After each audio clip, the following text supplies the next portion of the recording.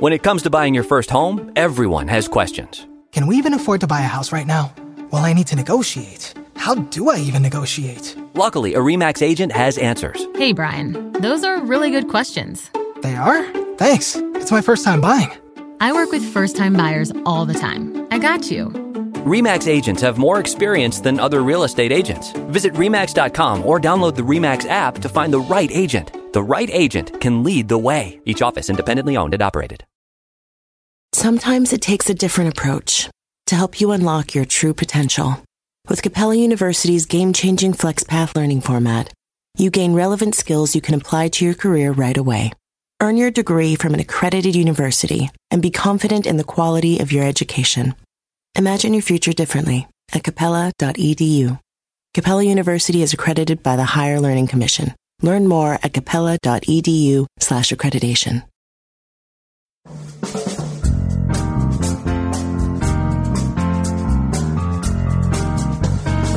Brett McKay here, and welcome to another edition of the Art of Manliness podcast. According to recent statistics, the number of Americans dealing with anxiety disorders is over 40 million, and that number is increasing. My guest today is one of those Americans who suffered from bouts of anxiety all of his life. He's also a successful journalist, so he decided to use his journalistic chops to explore the history of anxiety and how he treated it in the hopes he could gain more insight about the mental disorder that has plagued him since his youth. His name is Scott Stossel. He's an editor at The Atlantic and the author of My Age of Anxiety: Fear, Hope, Dread, and the Search for Peace of Mind. We begin our conversation discussing Scott's experience with anxiety that began as a child, what anxiety feels like, and how he's treated it throughout his life. We then dig into the history of anxiety, looking at how it's been viewed differently through time, and at what point psychologists classified it as a mental disorder. Scott then walks us through the different theories about what causes anxiety and what the research says about the best ways to treat it. And we end our conversation discussing the state of Scott's anxiety today and whether he thinks he'll ever be cured. After the show's over, check out our show notes at aom.is/Age of Anxiety.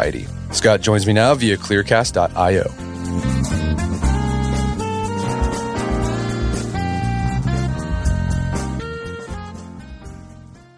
All right, Scott Stossel, welcome to the show.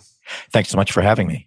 So you wrote a book, My Age of Anxiety, which is a cultural history, a scientific history of anxiety, which is something that a lot more Americans are struggling with, they are reporting struggling with. But not only is this a history, it's a narrative of your own struggle with anxiety throughout your life. So let's start there. How long have you been struggling and dealing with anxiety?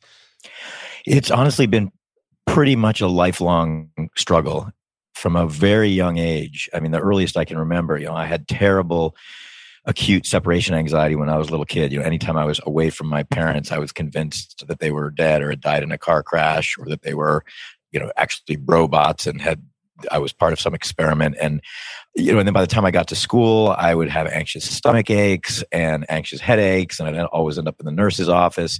I would worry incessantly about all kinds of things. So really from the time I was, my earliest memories, I remember being worried about things. So I have a temperamental tendency towards anxiety and worry that manifested itself at a very, very young age. And did it manifest itself differently as you over the years, as you got older? Yeah. I mean, the separation anxiety, and that's sort of a classic early manifestation of people who grow up to develop, what's clinically called anxiety disorders. But over time, I sort of developed specific phobias, fear of heights, fear of enclosed spaces, fear of cheese, and fear of vomiting. Fear of flying, which was a pretty acute one that still plagues me today. I also, as I got older, started developing, sort of having panic attacks, which, anyone who's experienced them knows are awful. And when they recur with any frequency over a period of time, that becomes clinically known as panic disorder. So I had that. And then when I got to, middle school and high school, I had all kinds of social anxiety where I'd worry about interacting with other people, particularly performing in public. I was in the school play in 6th grade and it was humiliating. I had to walk off stage because I lost the ability to speak. And so, and then I carried all that with me, into adulthood. Basically these anxieties were unfortunately additive, not substituting. I wasn't like switching one for the other. It's just every time I got a new anxiety, I would just add that to the ones I already had. And so by the time I got to, high school and then young adulthood, I was not all the time, but pretty constantly struggling with some collection of fears about going to school, traveling, getting sick, dealing with other people. And, having the strain of dealing with that would lead to depression. So it was a pretty toxic stew of negative emotions I was dealing with by the time I was a young adult. Right. 1-2 punch. And I imagine, I mean, you're still, I mean, we'll talk about it. You're still working with this stuff today, but like you're public, you're a writer for, The Atlantic. I mean, you're a public figure. I mean, is it still something you struggle with? And then like the fact that you have to do speaking engagements or things like that, is that something you have to manage as well? It is. And, I'm what they call, I'm a high functioning person I'm with anxiety disorder. I mean, there's some people who get so anxious that they, they're what's called agoraphobia, where their panic disorder gets so bad that, the range of things they can do gets smaller and smaller. And eventually there are people who are, confined to their houses or even confined to one room in their house and can't do anything for years at a time. And I've had periods like that, fortunately short periods, where I could feel the world sort of closing in on me. But for the most part, with a combination of medication, other kinds of therapy, and just, sort of force of will, sometimes have managed to, mostly manage to, live a normal life and have a career. And there are ways in which, and I talk about this in the book, in which, anxiety has its benefits, or at least it's connected to temperamental traits that are good. So if you're super anxious about things, you're kind of hyper vigilant, which makes you good at scanning the environment and being aware of your social situation and sort of being able to read social cues. I mean, people with social anxiety probably overread them, but it can be a useful skill. Worrying a lot can be debilitating if it's excessive, but it also helps you to plan for different eventualities. You can kind of look ahead. I think that just the struggles I've had with my mental health have made me more empathetic towards other people who have those struggles, and even to people who don't have those struggles. So I think it helps with communication. So there are a lot of ways in which, even though I hate my anxiety when it's flaring up, it's probably propelled me along, and it makes me conscientious because I'm afraid of screwing up. I'm afraid of looking bad. And that becomes kind of a motivator. So, a lot of times I feel like I'm kind of patched together or barely holding it together because my anxiety is so bad, or, I'm sort of pharmaceutically armored against my anxiety. And that's how I've struggled through. But yeah, and I still struggle with it today a lot, and we can talk about that more later if you want. But I've been fortunate enough to manage to, mostly be a productive member of society. Well, this book came out 2014, so it's been 5 years. You're seeing all these reports come out, week after week about how Americans, particularly young Americans and young Westerners, right, in general, are increasingly feeling like they're anxious or they're suffering from anxiety. What are the numbers? Like, how many Americans do we know are reporting being anxious? They're really high. And there was a study it was before my book came out, but some years ago, that talked about how the average level of anxiety for a typical high school student now, self-rated report of anxiety, is the same as it was for inpatient, psychiatric patients in the 1950s. So basically, the average kid today is as anxious and neurotic and miserable as people who were in psychiatric hospitals a couple generations ago. And then there's all kinds of other, statistics that just show levels of stress, worry, anxiety disorder diagnoses, are much, much higher in young people, pretty much across all Western countries. Particularly, there's a lot of data about Europe and the United States. In the US, I think, there's so much data that suggests that this is something real. I think part of it is our definitions of what constitutes, a clinical anxiety disorder have expanded and become a little bit more elastic, partly because we know more about these disorders, and so people now can identify them, partly because you've got now drugs that have been approved to treat them. So you've got kind of the marketing imperatives of the drug companies. The broader you can more broadly you can define an anxiety disorder, the more people you have that you're able to prescribe it to. So partly this is inflation of a diagnostic category. I think in any society there's some complement of people who will be anxious, under many circumstances. But I also think that there are a lot of factors about the culture and the society right now that are driving people, and particularly young people, to be more anxious. And, at the largest kind of societal level, it's, we're in a long period, really going all the way back to the dawn of the Industrial Revolution, but, accelerating now in the internet age of just, rapid change, economic dislocation, all kinds of transitions. There's just a lot, the pace of life because of the internet, the way people, select themselves into tribes, the pressure to create your own personal brand on the internet. There are just so many sort of countervailing pressures that confuse young people about what their identity is. And, in centuries past, you're kind of born into your role. Your family had a status in the tribe or in the medieval village you lived in, or even, in your, farm village in the 19th century America. Now, you who are you? You can choose your gender, you can choose your sexual preference, you can choose your group, the groups you affiliate with socially. And all of this creates a lot of stress. And then the last factor I would say is just, there's been a lot written about this, particularly people in the millennial generation and younger. There's so much, helicopter parenting, and parents are super involved and, driven in trying to make their kids succeed. But the combination of like overprotectiveness and trying to, and pressure to achieve is really toxic, because on the one hand, these kids feel all this pressure to succeed and do better than their parents and get into good colleges or do whatever. And at the same time, the parents are doing things for them that parents of previous generations wouldn't. It sort of robs them of their feeling of autonomy and resilience. And it's really sort of an epidemic thing. And I've talked to a lot of psychiatrists, both for the book, but then also just, people I've come to know who are now friends who are psychiatrists or therapists, and they see this as just kind of an epidemic phenomenon. So all those factors kind of combine to create soaring levels of anxiety. So let's talk. You mentioned, there's sort of a cultural component to anxiety. It's not that like it's anxiety is a cultural construct, right? Like it exists. It's biology, rooted in biology, but like the culture has an influence. For example, the diagnostic of anxiety disorder didn't exist 35 years ago. Like I'm older than that, right? I'm 37, 30. How old am I? 36. I forgot how old. At some point, you stop counting how old you are. That's right. Yeah, it becomes a defense mechanism. Right. But that doesn't mean that people weren't anxious. So like, what did we call anxiety? Like say like 2,000 years ago or 100 years ago or even 50 years ago? Yeah, no, good question. And it's been called all different things. I mean, obviously, the emotion that we feel, or the set of emotional and physical experiences you have in your body when you are feeling what we now call anxiety, humans have experienced since there were humans. What did they call it before? There were, in pre-literate times when they were cavemen, they didn't have a concept of anxiety, but when they went out of the cave and they were worried about getting eaten by a saber-toothed tiger, their palms would sweat, their hair would stand on end, their stomachs would hurt. Like that is anxiety. Even in animals, the fight or flight response is a sort of evolutionary, programmed instinct to help keep species alive. So what we call anxiety today sort of, emanates from that deeply rooted evolutionary biological reality. But over the years, different cultures have, and, science has called it all kinds of different things. So, for many years, in the Renaissance, they would group anxiety, what we now call anxiety and depression, together under, melancholy.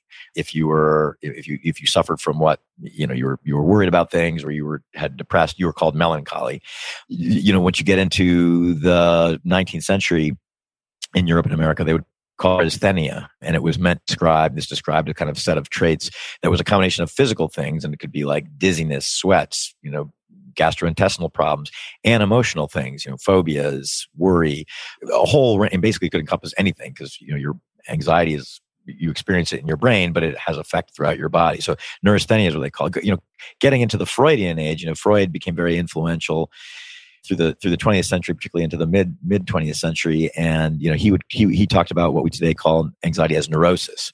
And that was just sort of he had a different theory of what caused it, childhood, sexual, repressed sexual desire, conflict with your parents, the Oedipal complex, a lot of which has sort of been debunked now. But as a kind of cultural idiom, the idea of neuroses became very prominent in the culture. So that was kind of through, World War II up until 1980, when the Diagnostic and Statistical Manual, which is the Bible of the psychiatric profession, they redefined the neuroses as anxiety. So technically, anxiety disorders didn't exist when you were born, and they didn't exist when I was a little kid. I'm 49 now. So, for the first 10 years of my life, and I was starting to get taken to psychiatrists, they would say I have, childhood, neurosis or something like that. It's now been redefined as anxiety. So the labels we put on this do kind of inflect how we think about them and how we treat them. But it is the same underlying set of, you and I, or I, speaking for myself, I would be feeling the same set of unpleasant thoughts, emotions, and physical sensations, whatever age I was in and whatever we choose to call it. Just now we classify them as anxiety disorders. Right. And the way we describe it and the way we talk about it has changed. Like, for example, in the Renaissance, melancholia, like, yeah, you were sort of depressed and anxious, but like, it was sort of romantic too, right? Like, it was like, well, you're this like ponderous romantic person who's thinking about big thoughts. And so it was actually there was like a positive spin on it, but then like Freud kind of saying, no, neurosis is bad. We got to, solve your neurosis by sitting on a couch and talking to a therapist over and over again until you solve it. So there's that sort of swinging back and forth between, there's some good and bad, but then it's all bad. Yeah. And there's often been, like you referenced the Renaissance era, this sense that, having melancholy is attached to having an artistic or refined or sophisticated sensibility. And it was actually seen to be sort of a desirable trait. If you were melancholic, it meant you were creative and artistic and must be very smart. And sometimes that, this is contested, among actual experts about whether is there a link between mental illness of various kinds, including anxiety and depression, and creativity. So many famous writers, for instance, and artists have had, very prominent psychiatric disorders or alcoholism or things like that. Is there an alliance between the things that make you anxious and depressed and the things that give you a kind of artistic sensibility? Maybe. There's, like I say, different people dispute that. And you're right that the sort of cultural interpretation we put on anxiety changes. And, one thing in particular, as a man, that this has been changing recently, but there's a lot of shame associated with, is anxiety cowardice, and cowardice is shameful. There's almost no worse epithet you can sling at a man than being a coward or whatever. And yet, but suppressing this stuff or not treating it can be very dangerous. And so, instead of going to a therapist, a lot of people turn to alcohol or drugs and basically try to manage their anxiety in very unhealthy ways that can be quite dangerous. And we'll get into that a little bit more, because I'd like to talk about stuff like Navy SEALs and neuropeptide wide and whatever. But so talking about the current diagnosis of anxiety, what I thought was interesting, you explore the DSM and how they kind of came up with it. And we've talked about some other people when we talked about depression, how a lot of this stuff, it's sort of like ad hoc. Like there was like this kind of threw spaghetti at the wall, or sometimes there's like dinners and they're like, well, here are the 5 things that we think that you can use to diagnose anxiety. Like it often seems very arbitrary sometimes. It's often completely arbitrary. I mean, I was fascinated when doing research for this book and hearing some of these people talk. Like, so the people who did the last edition, a previous edition of the DSM, every 10 or 20, 30 years, they reissue a new one. And when they introduced all the anxiety disorders for the first time, that was in 1980 with the DSM-3, the 3rd edition. And I would hear people who are part of the committee that came up with the categories, and they'd be like sitting around and they would have come up with a definition for like panic disorder. But even that was arbitrary. They'd say, well, if you have, if you have 6, I'm trying to remember, if you have, X number of panic attacks over a period of 6 months, well, then you have panic disorder. Well, why did they choose 6 months, like instead of, a year or 2 months? And why X number of panic attacks instead of Y? And the more interesting one was then they were talking about, well, we've got all these different kinds of anxieties categorized into discrete disorders. So you've got, phobias, which is fear of specific things. You've got social anxiety, which is fear of social situations. We've got panic disorder, which is panic attacks. You've got OCD, which is obsessive compulsive disorder. But then what about, so they're at this dinner and they're like, well, what about our colleague, Joe? He's just sort of generally anxious. And they're like, oh, well, let's come up with something called generalized anxiety disorder. And so they wrote that into the 3rd edition of the DSM. And then once it exists as a real category, then researchers and drug companies start to treat it as a real thing. And they, do studies based on the sets of symptoms that you're supposed to have to be characterized with that disease. And it starts to become sort of reified into, well, you're testing for a thing that you made up in the first place. And again, it's not that the underlying suffering's not real and not there, but is generalized anxiety disorder really its own separate disorder? Or is it, as some people now think, just a subset of depression, or depression with anxiety? People who are depressed often worry a lot and get sort of sucked up into their own head. Well, that's what people with generalized anxiety disorder do. They just worry incessantly and kind of spin in circles in their head. Being very anxious can be depressing. So, no wonder that anxiety and depression are so often, co-occur in people.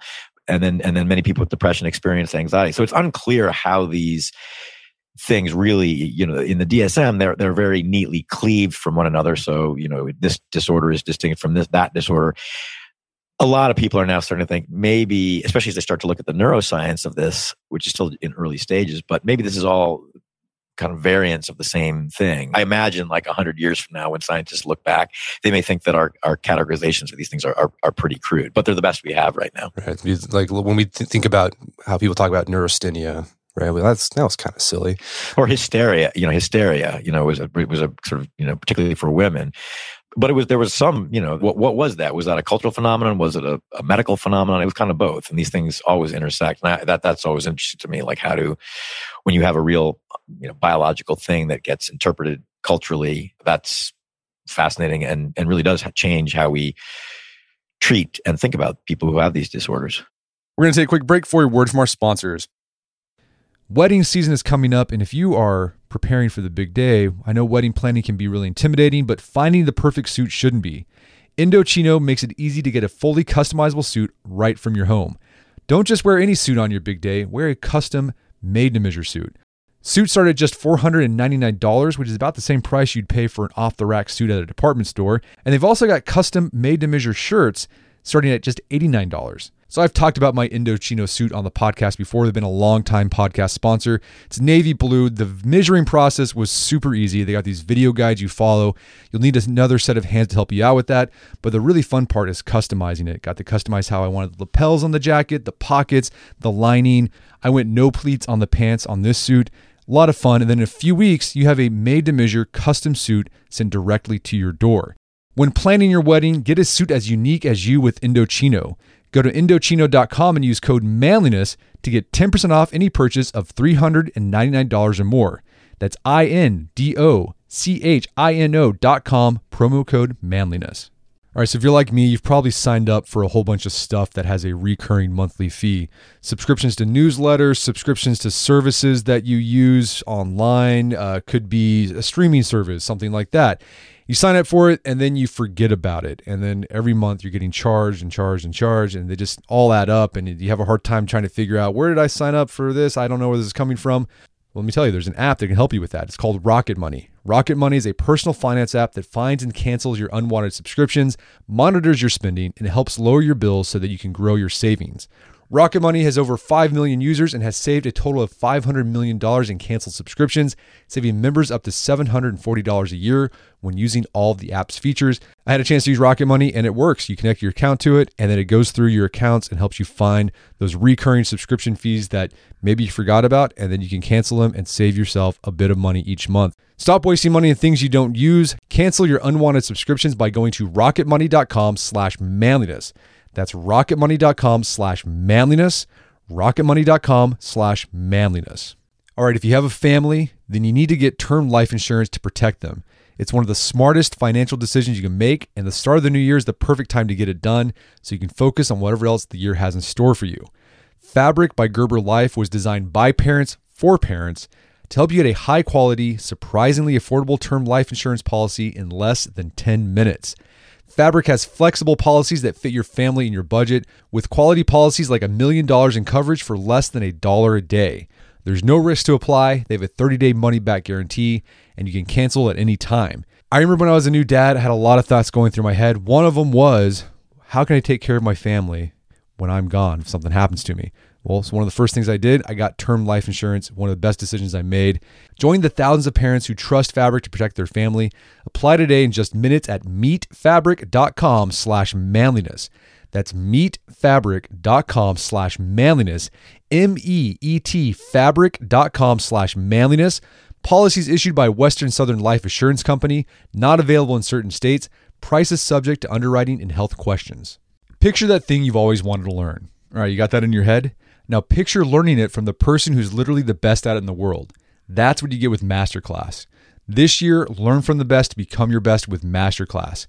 Masterclass offers over 180 world-class instructors, and many of these instructors are former AOM podcast guests. You can learn negotiation from Chris Voss, leadership skills from Jocko Willink, how to master your habits with James Clear. Plus, every new membership comes with a 30-day money-back guarantee, so there's no risk. So recently I went through the masterclass on negotiation with Chris Voss. A lot of useful information in there. Talked about the value of no in negotiation, how to use your body language and speech patterns to get your best out of a negotiation. Very well done. I really enjoyed it and got a lot out of it. Right now, listeners of our podcast can get an additional 15% off an annual membership at masterclass.com/AOM. Get 15% off right now at masterclass.com/AOM. Masterclass.com/AOM. Check out the masterclass on negotiation with Chris Voss. And now back to the show. And I imagine it can cause a lot of confusion and frustration for people struggling with it. They're going to help and they're getting inconsistent diagnoses from different, like, because like, one therapist will be like, well, you have this, but not this. So you're this. And it's like, well, what am I? Like, what am I supposed to be doing with how am I supposed to go after what I have? Yeah. After my book came out, I had a lot of people say that, or versions of that they struggled a lot. But in general, I will say most therapists, that there's a lot of agreement, and it may change, but there are certain things that there's emerging data about what works for kind of all these things or many of these things. So, for instance, there's a form of therapy called cognitive behavioral therapy, which is basically a combination of helping people to change their thoughts to make them less maladaptive, break the cycle of negative thinking and sort of reality test in a better way. People are worried about things who have generalized anxiety disorder. They always see the worst case scenario, and cognitive behavioral therapy helps you restructure your way of thinking so you can see things in a more realistic way, and then help you change your behavior and exposing yourself to the things, if you have anxiety, exposing yourself to the things you're afraid of to kind of decondition you from the fear. There's a lot of evidence over now, more than a decade, that kind of therapy can work for all kinds of anxiety disorder, for obsessive compulsive disorder, for depression. So there are things that work. And then there are certain medications. I mean, medication is, we may talk about that.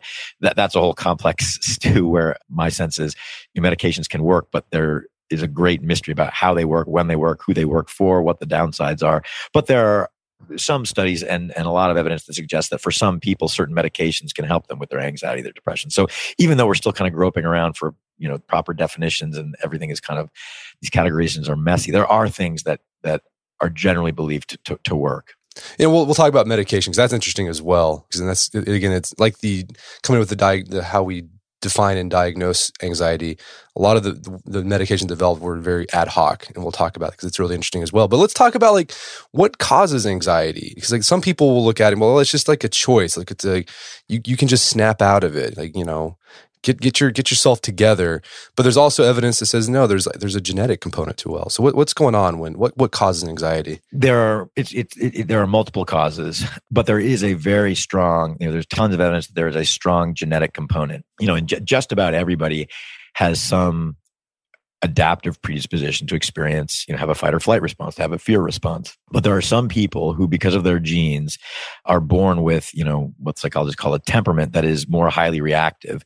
And so it's literally, the genes in their DNA encodes for a physiology that is more high reactive. And so those people, and you can detect it in babies, you can often tell the ones that are going to grow up to have, anxiety disorders because they have more exaggerated what's called startle responses. If you make a loud noise or flash a light at them, you can see their heart rate increases more, they sweat more, they have, electric conductance in their skin is greater. So it literally is, at some level, you can't control it. It's deeply, deeply wired in, and scientists are starting to look at the various clusters of genes that lead to that. So some people are just born with a ready predisposition to be anxious. But then on top of that, there's kind of the environmental factor, and there's also tons of evidence that and this is where Freud wasn't wrong. Early childhood experiences have a profound impact on your psychology and your sort of mental resilience, psychological resilience for the rest of your life.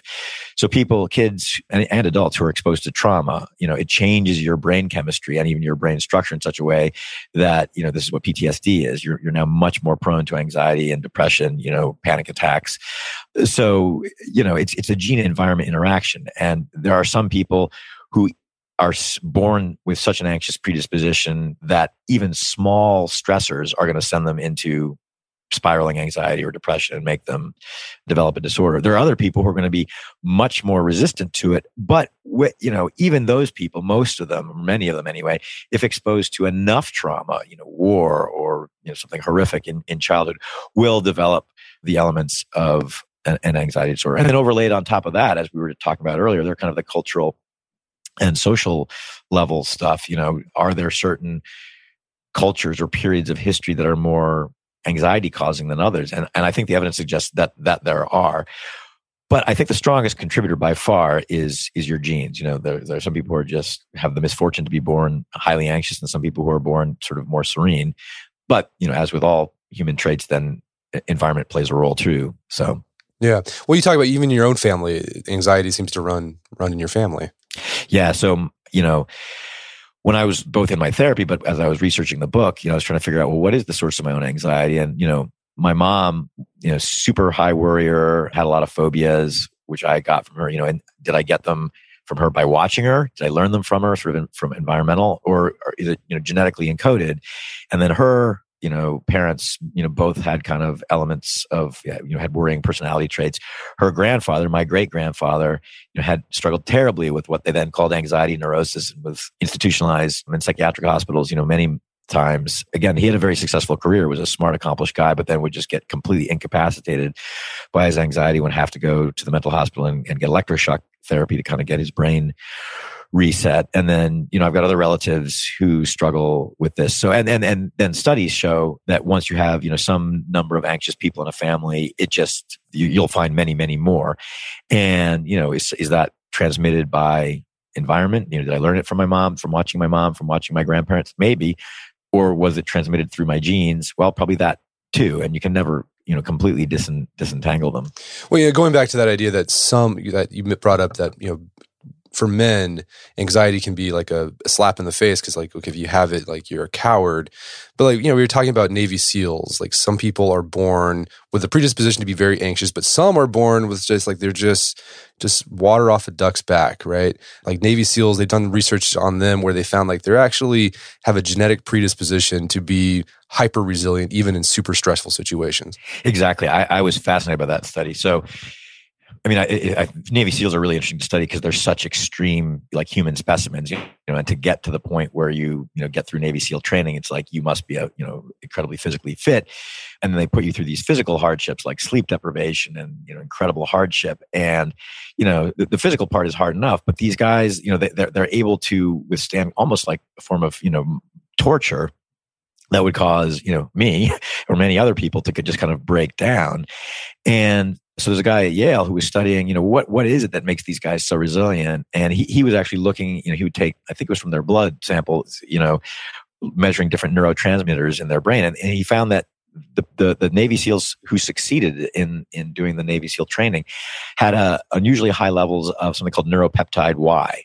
And, basically if you have a high level of, and they could actually predict in advance to try to determine cause and effect, like, is it, finishing the course that, like, gives you a boost of confidence or something that causes your neuropeptide Y to rise, or do you have kind of a natural baseline level of it? When they looked at these people in advance, they could almost predict how they would do on the test by their levels of a neuropeptide Y in advance.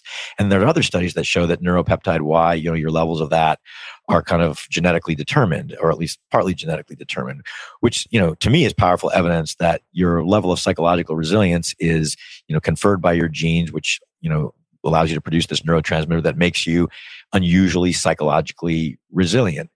But what psychologists now are really interested in studying, and in the military too, is, how can you cultivate this in non-genetic ways?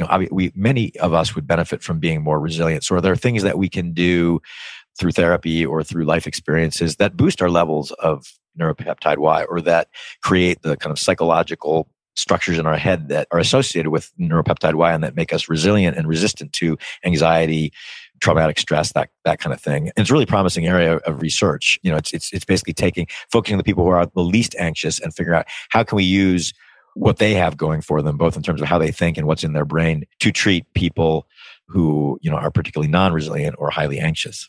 Well, let's talk about sort of the history of treating anxiety. So you mentioned earlier, right now, there's a lot of promising research, and, studies have shown that cognitive behavior therapy can help mitigate or help people manage their anxiety. But besides that, what are some of the other ways, as far as therapy goes, and we've used to try to treat anxiety disorders? Well, so these days there's cognitive behavioral therapy. There's more traditional talk therapy. I mean, CBT is kind of a form of talk therapy, but more what you think of from the movies, which is just talking to a psychiatrist or a psychologist or a social worker or a therapist of some other kind. Psychodynamic therapy, that's called.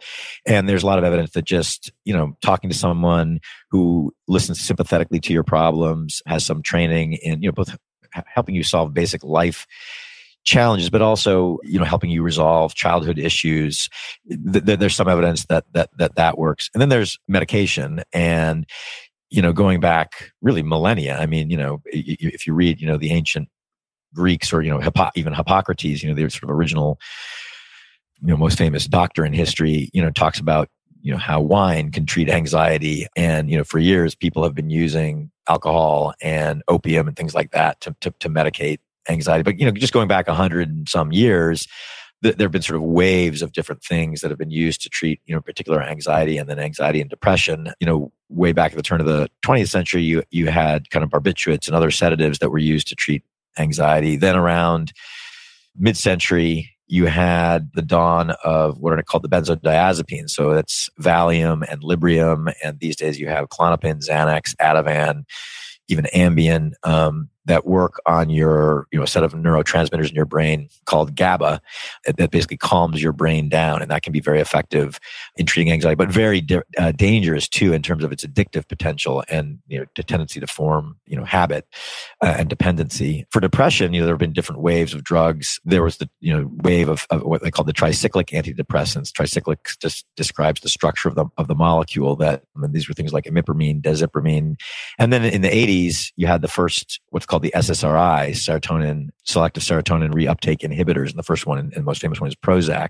But these days you've got Prozac and Paxil and Zoloft and Celexa and Lexapro and a whole bunch of others in that category and related ones too that affect serotonin and norepinephrine. And basically all these drugs work on different sets of neurotransmitters to kind of, augment their levels in the brain in ways that we still don't fully understand how they work, but seem to have some efficacy in reducing anxiety and reducing depression. And I've taken a lot of these drugs myself, and some of them seem to work and some of them don't. And some of them have terrible side effects. The depressing thing about a lot of this is that, a lot of treatment just doesn't work. It takes a lot of trial and error. Therapy can be effective, and I would encourage anyone who's suffering with these things to seek out treatment because it can be a lifesaver. But it can sometimes takes a few tries to find a therapist that you like or a medication that works.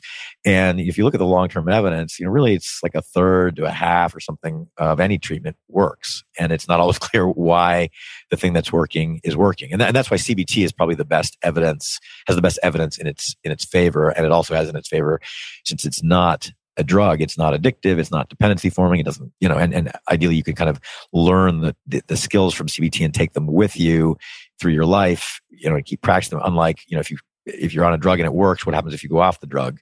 Sometimes you can have, withdrawal issues. So yeah, it's a lot. So I think you brought up an interesting point that anxiety sounds like it's something that you can't really, you're never going to be cured of it, right? Like you're always going to have to just manage it for most of your life. I would love to be able to be cured of it. And I still, some of the time with, 10% of my brain hope that I could be, to achieve like complete serenity. And not that there won't be things that scare me or that I don't, worry about legitimately, but it's not something that plagues me. And I think, some people, they get really, the one thing I didn't mention is mindfulness practice. These days, there's tons of evidence that various meditation skills and practices and other forms of mindfulness really can help confer the kind of, resiliency and calm that, say, neuropeptide Y does in these Navy SEALs. And, so in my therapy, I've tried, a combination of CBT with trying to do meditation stuff. So I think it is, and you're not cured. You're always going to have your underlying genetics. So if you're a high reactive person, someone who is prone to be nervous about things, that's probably always going to be the case. But you can reduce, the amount of it. And as you say, you can learn to manage it with different sets of skills from whatever kind of therapy you're using, or to manage it with medication, or to, sort of adjust your lifestyle. I mean, sometimes if you're anxious or depressed, that's your body and your brain telling you something's not right in your life and you need to, make some changes, and sometimes having a better lifestyle. And all this obvious cliched stuff that people tell you is true. It's really important to get sleep. For me, if I'm underslept, my anxiety goes through the roof. It's for me also, and tons of studies support this, regular exercise. I mean, these are basic things that don't cost anything. You don't need insurance for, but in modern life, it's sometimes hard to work out regularly. It's hard to get a good night's sleep when you've got deadlines. So all these things, if you do them all, you can actually minimize the effect that anxiety has on your life. And there's always going to be, for me, there's things that erupt that cause my anxiety to spike. But when I'm doing well, I can both have those spikes be fewer and farther between, and also when they happen, manage them better and not have them, send me spiraling off the rails or sort of over medicating myself. So there's a long-winded way of saying, yes, if one can learn to manage them, and if you can do that, then you can live a pretty, fulfilling and rewarding life that's not, the constant misery that anxiety can sometimes be. Right. I think that's hopeful because, if there's a strong genetic component to anxiety, people who have that problem, they're listening, they're like, well, crap, I'm hosed. Yeah. Like that could be the approach. Or it could be like, well, okay, this is the thing. I got to work with it. It's not great, but I can manage it. There's things I can do. Yeah. And I remember talking to my therapist when I was sort of learning about my great-grandfather and all the terrible troubles that he had and then multiple, hospitalizations. And I was thinking, God, he reminds me so much of myself, and I have, his genes and this, I'm doomed to this. And my therapist was like, first of all, he's your great-grandfather. You have like a tiny fraction of his genes. And second of all, there's medications we have now that he didn't have access to that can help you. And, there's just lots of stuff that you can do. You're not, yes, genetics is powerful, but you're not doomed to your genetic fate. And we can learn to cultivate resilience. And a lot of the therapies that are effective, like I say, cognitive behavioral therapy, but just in general, facing your fears. And it's easy for me to say this and sometimes hard for me to do. But the more if you have specific phobias like fear of flying or fear of public speaking, the more you do it, the easier it gets. And that's sort of a simple lesson, but it's true. It's just, for me, sometimes those things can be so anxiety producing that I can't do them. And then I feel like it's a setback and my anxiety gets worse. But what my therapist always tells me is, get up, persist, do it again, and you will get better. So right. Exposure therapy. I think that's what that's. Exposure therapy. Exactly. Right. Yeah. So if you have fear of heights, they'll take you up on higher and higher buildings. Sometimes these treatments sound kind of extreme. Like if you have severe claustrophobia, there's actually therapists who will put you in like a coffin and, you have horrible anxiety, but then you just wait it out and you realize I didn't die. I'm okay. I can manage it. It was just a really unpleasant emotion. For people who have flying phobia, there are pilots who will take you up. A lot of airports have programs where you can go and, get walked around the plane by a pilot who explains how the whole thing works, and basically little by little expose yourself, sit in the plane, then go on a short plane ride. And eventually, hopefully you can be flying to Europe without being completely miserable, as I've sometimes been on international flights. And I think that's an important point for parents who might have children who are, hypersensitive or super anxious. Oftentimes when you're a parent, you're like, well, I just don't want my kid to freak out. So I'll just avoid the thing that, causes them lots of anxiety and gets them worked up. Rather, the better approach might be, well, just sort of slowly introduce that thing over and over again so they don't get scared. They're not scared of it or it doesn't worry them anymore. That's absolutely right. And I think that's really important. And what I'm about to say may sort of sound paradoxical, but it's not. If you think that there's all kinds of evidence that suggests that if you think your kid might be developing, unusual level of anxiety, what could be a clinical level of anxiety, the evidence says, the earlier you can get help and get them therapy, the better outcome they'll have, the less likely they'll be to suffer anxiety disorders as an adult. So early intervention is key, but early intervention doesn't mean sparing them from anxiety. And what almost any therapist today would tell you is actually, don't, and this is where it's the antidote to helicopter parenting. Don't try to do everything for your kids. Don't try to spare them the unpleasant experience or the thing that's making them nervous, particularly if it's being, anxious about going to school. And I know how hard that is, both having been, a very anxious kid and now being a parent who has anxious kids. It's incredibly painful and hard to watch your child, suffering and feeling nervous. And everything in my body wants to be, I just want to take him out of that situation so he's not nervous.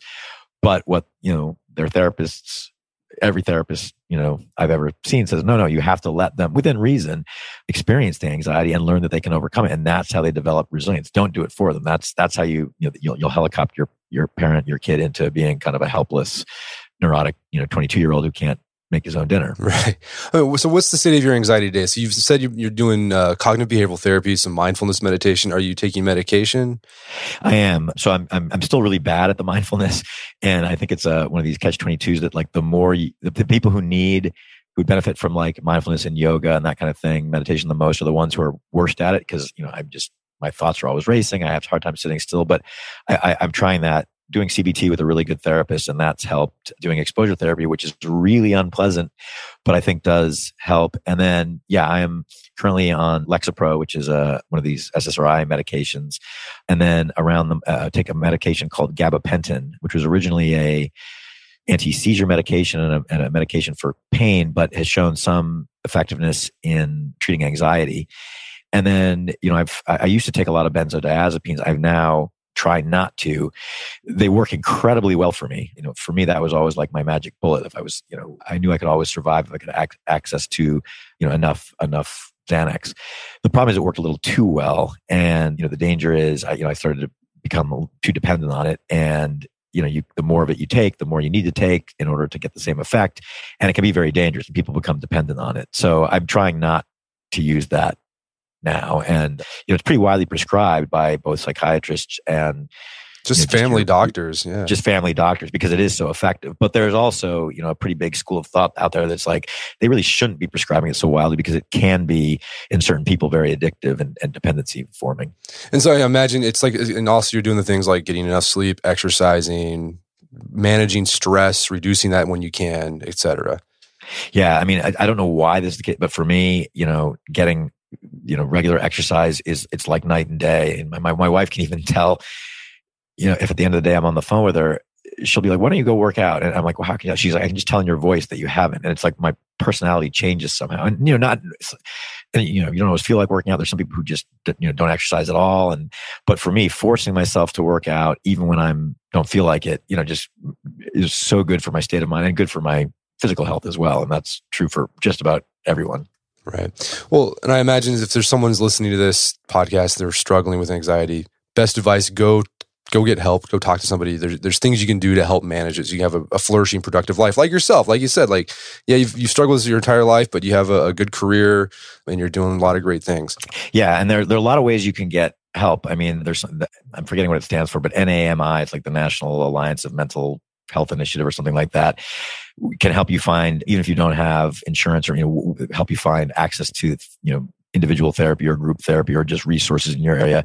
If you have anxiety in particular, there's an nonprofit organization called the Anxiety and Depression Association of America. It's the ADAA. And if you go on their website, they have lists of therapists in your area. And you can always just go to your primary care physician and they can help refer you. If any city that has a university will often have like an anxiety disorders clinic. So there's lots of help available out there. Well, Scott, is there some place people can go to learn more about your work? You can go to my website. I'm embarrassed. I'm blanking on now what the... Is it scottstossel.com? Scottstossel.com. Yes, thank you. I never go to it. Right. Well, hey, Scott, this has been a great conversation. Thanks so much for your time. Thanks so much, Brad. I really appreciate it. My guest today was Scott Stossel. He's the author of the book, My Age of Anxiety. It's available on Amazon.com and bookstores everywhere. You can also check out our show notes at aom.is/Age of Anxiety, where you can find links to resources where you can delve deeper into this topic.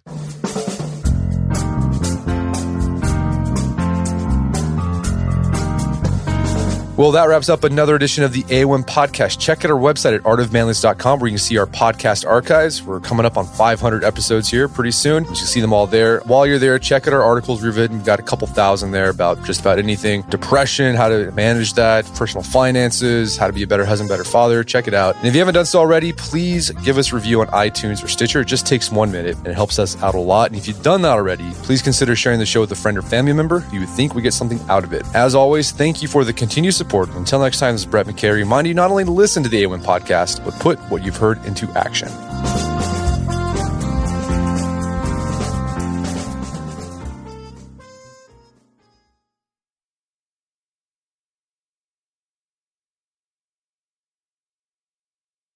Luxury is meant to be livable. Discover the new leather collection at Ashley with premium quality leather sofas, recliners, and more, all built to last. No matter how many spills, scuffs, or pet-related mishaps come its way, the leather collection at Ashley is made with the durability you need for the whole family. Shop the new leather collection at Ashley and find chairs starting at $499.99 and sofas at $599.99.